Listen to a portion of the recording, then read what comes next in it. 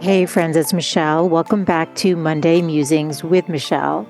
And today I want to talk about living angels. What is a living angel? Well, it's what I call somebody who enters your life often just for like a season. I mean, it could literally just be for a day, weeks, uh, a meeting somehow, like you just connect with this person and they ultimately say or do something that changes your life in such a meaningful and good and positive way. So I call these people living angels. This is my term, something that I've just paid attention to throughout my life, mostly my adult life. But I think if I looked back, I would say that actually there has been living angels even when I was younger. So I'm going to share two because I just remembered one when I was like 12 years old. And it was like a 1 second, 30-second interaction, but it really helped me in so many ways. Um, so just quickly, though, I did do a solo cast on a Monday Musing about miracles. I want to thank everyone who wrote me. You shared some beautiful stories, and one person, was saying just like miracles are around us in every moment, just through nature, and that is absolutely so true. And others shared stories similar to the one I shared. I can link that one, or you can find it over at thegoodlifecoach.com under the podcast section or on your favorite podcast player. If you just scroll through, it'll be called Monday Musings with Michele Miracles. So you can listen to that one if you haven't. They're all like 10 minutes or less. Just something to think about. And I don't know, my hope with a lot of these is just to impart some information or something hopeful or something for you to think about and see what resonates. Because I think that's what life's about, like life school, the school of life that we're all a part of. So much to learn, and so in so many ways we can grow. Okay, so living angels. When I was 12, I was put in a back brace for scoliosis.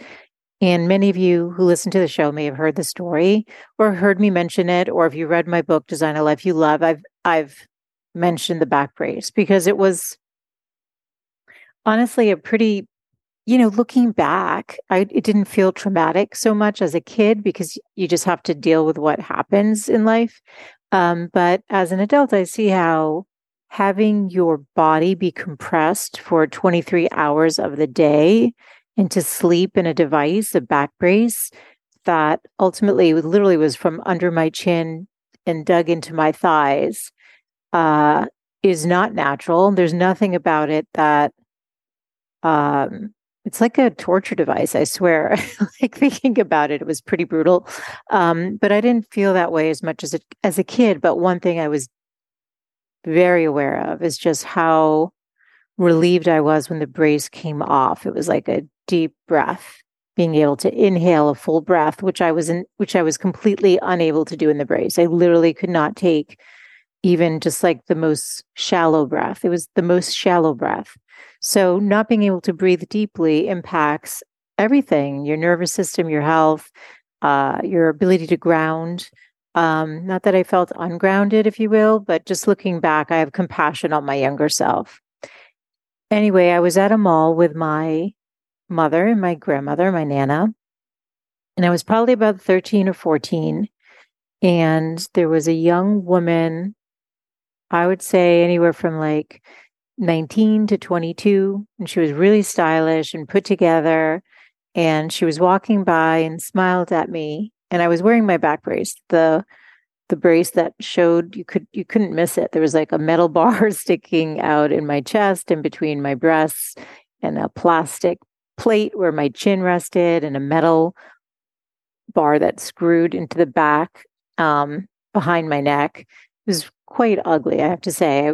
I always tried to cover it up with clothes, but you could see I was wearing a brace. If you were paying attention and knew what it was, you might not know what it was. And this woman who I was admiring her fashion sense and walked over to me, and she said, I also had scoliosis. She knew what I had. That's why I wear the back brace, for scoliosis. And she said, I had that exact brace. And I promise this too shall pass and it will be better. This isn't a forever thing.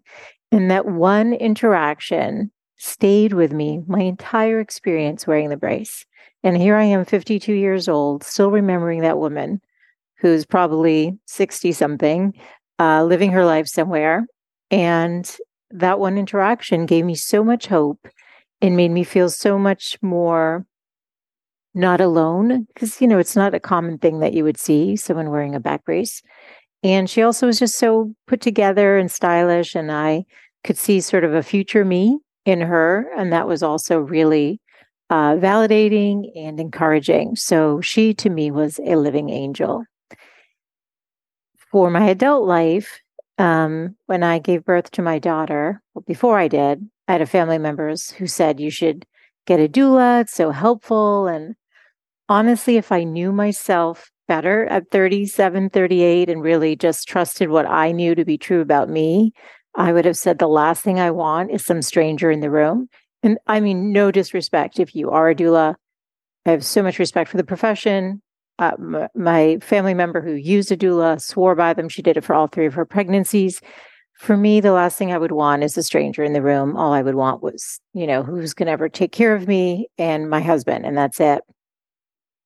So the reason I'm mentioning this is because I was interviewing doulas per the suggestion of this family member, and I met the most incredible woman. We'll call her Annie. That wasn't her name, but we'll just call her Annie.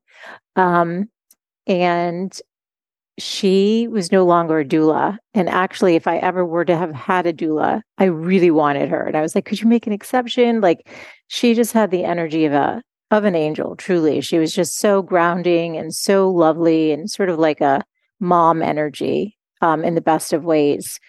Nobody can beat my mom, but anyway, if you were going to have a doula, she would be like the ideal.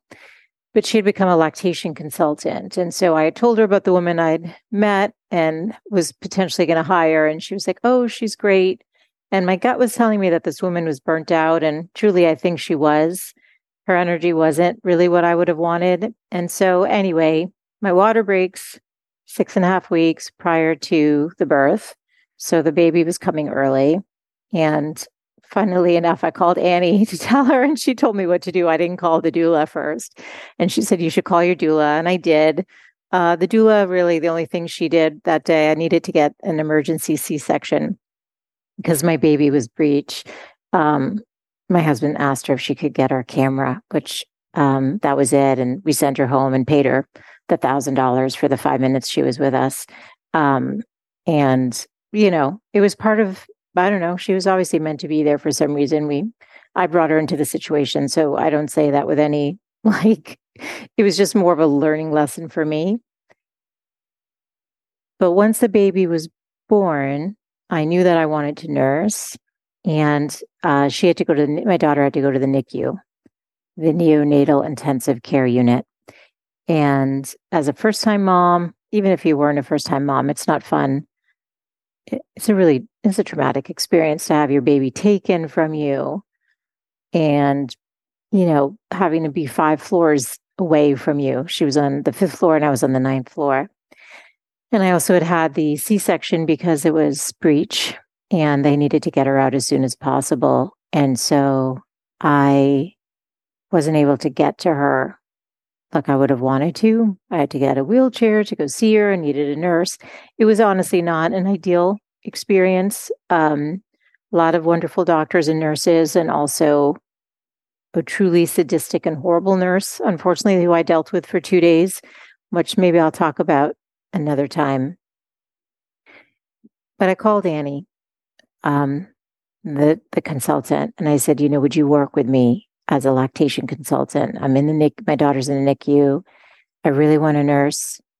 And I'm kind of alone here in this, not knowing what to do because it wasn't what I had planned. I thought I'd be home and, have the care in my house along with potentially her help. But we had talked about working together once the baby was born. And she agreed and she came to the hospital. And for whatever reason, the nurses were like, It was a weird experience, honestly. Like she came and the nurses were really angry with me. They're like, didn't we teach you for 8 minutes yesterday? Didn't you get the lactation consultant's help from the hospital? And they were really berating me. Um, and I was like, yes, and I would like to keep going. And Annie just grounded me. She reminded me to connect with my daughter, like having your daughter just not be with you and being, like I said, 5 floors away and having those meds work through your system. I was hallucinating a little bit the first night. So from all the medicine they had to give me, the epidural and all of that. And she helped ground me in a way that I really was having a hard time grounding. I was really having a hard time grounding and being present in the way that I would want to be. It was more like I was definitely more like reactive. There's my child. I was like, I need to take care of her. Please get me to her. And it's not the ideal scenario. It's not how you'd want to be. And also, we were in a large Boston hospital where there were 30 other babies in this unit. And so the babies are hooked up to monitors and they're constantly dinging. It's not a factory, but it felt a little impersonal and overwhelming. And so she fed me. She literally, I remember one day, like peeled a banana and like fed me while I pumped the milk, which I was going to leave for my daughter. She helped me with the actual breastfeeding in the hospital. So it was comfortable for me and my daughter and fitting me the right way I forget what the part was even called for the nipple thing. I don't even remember. It was 14 years ago, but I just remember that she helped me so much. And what's kind of amazing is prior to having my daughter, I had actually miscarried. I was only like 8 or 9 weeks along. And with modern technology, I knew that I'd miscarried. And, at some point in a different time, you wouldn't even have known maybe. But it was still a huge loss and a disappointment. And I remember I drew a Gerber daisy, a hot pink Gerber daisy with a petal for each week the baby was in me as a way of acknowledging this life that was no longer. And when I did my book years later, I, for some reason, was drawn to a hot pink Gerber daisy as the cover. So if you've got a copy of the book in person, like a hard copy, it's in paperback, but like a copy you can hold, there's a hot pink Gerber daisy. And recently I found a flower that was in a pot. It wasn't a real flower. It was like a soft, like stuffed animal material, and it had a little bee on it. And it was a hot pink Gerber daisy that Annie had brought me to the hospital. And it was probably a couple years ago that I made the connection to the picture I drew to being drawn to the cover of the hot pink Gerber daisy. And the hot pink Gerber daisy she brought me that actually played a song, and I didn't even know it played music until years later. But it was almost like a sign that I realized after the fact that here's this living angel, Annie, who was with me at a really important time where I needed to be grounded, I needed to be cared for. And she worked with me when my daughter left the hospital too, which was a couple weeks after. She was in the hospital for 14 days. And anyone who's been through this knows that you leave the hospital before you leave. You leave the hospital without your kid if they have to stay. And that's a horrible feeling and experience unto itself. There's nothing more natural than leaving without your child. So I was in the hospital 5 days and my daughter was there an extra 9 days. And so Annie came and worked with us at my house. And we stayed in touch for a good 10 years. I sent her a Christmas card every year just because I so loved and appreciated her. She really was, she was a living angel. She helped me at a time where I needed help, and I will forever be grateful to her. And to the degree you believe in angels on the other side, the fact that she brought me a hot pink Gerber daisy, like I'll have to, maybe I'll post it in the newsletter, a picture of it.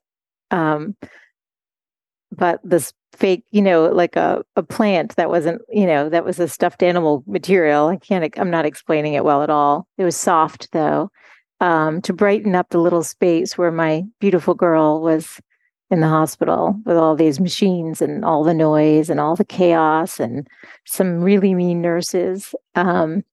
It was a little bright spot. And I bet if you think about it, you've also had a living angel or living angels in your life, somebody who's come in and said something, even like that woman in the mall who talked to me when I was a teen and gave me hope about the back brace, or lovely Annie who was with me at a beautiful, important time of having my one and only daughter, and helping me navigate